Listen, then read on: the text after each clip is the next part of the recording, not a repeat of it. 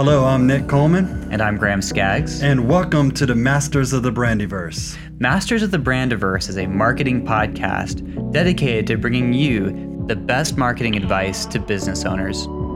Do you think that video marketing is important to your business? Well, in this episode, we talk about ways you can get started even if you're on a tight budget. Be sure to like and subscribe to our channel. And if you like what you hear, leave us a comment below.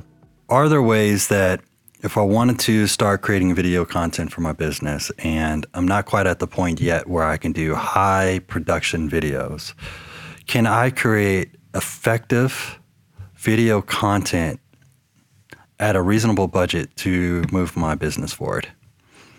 Yeah, absolutely. I think that what might be helpful too is to talk about just the diversity of businesses there are out there. You know, whether you're a restaurant, retail, you offer a service, maybe you're a consulting firm.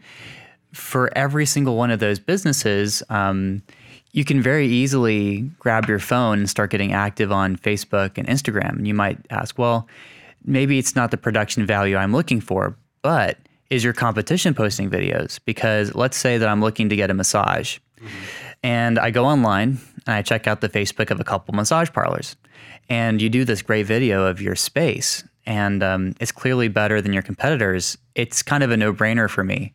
Simply having the willingness to shoot your space and put it on Facebook and Instagram can like immediately change the game for your business.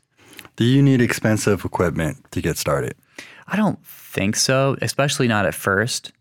Let's say you're a restaurant and you want to share your special of the week. You know, pull out your phone, which has a camera on it. If you have a new iPhone, you've got a great camera on it, and just get some nice slow motion shots and throw some text on it. You know, and throw it onto Instagram or onto your Facebook. You know, I think it's more about I was trying to think about a word for this, and I think that I like to think of video and social media as a lifestyle that you have to get in the practice of regularly having a camera on you or just having your phone on you so you can capture your business as it's growing and sharing it. And as you share it and it's very present, for starters, it's prioritizing the feed. Facebook likes video content, so it prioritizes it. And people will see it and they'll see you're active and engaged. And if your competition isn't posting video, you're immediately a step ahead. So, yeah. I think the big takeaway, start. Just start. Start shooting. Yeah. The other maybe piece of advice I would have is even if you can't afford like a production company or an agency, you could start looking at are there young people on Instagram, influencers who are good at shooting video content? DM them and say, hey, we've got $800. Could you come in and shoot like a fancy little video we can use? And that's a great way to start. You know, even contracting younger people who aren't charging a lot of money yet would be another piece of advice I'd have. Yeah. Fantastic. Yeah. Is that what you want to talk about? Do you have more you want to add to that? I think the last thing I'd like to add to that is, you know, you might not be able to hire an agency, but you can regularly record happy clients.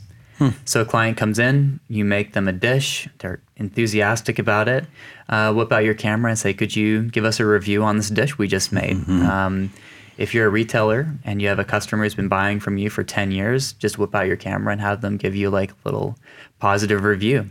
It's a great, easy way to create good vibes for your business. Absolutely. Just actively shooting testimonials.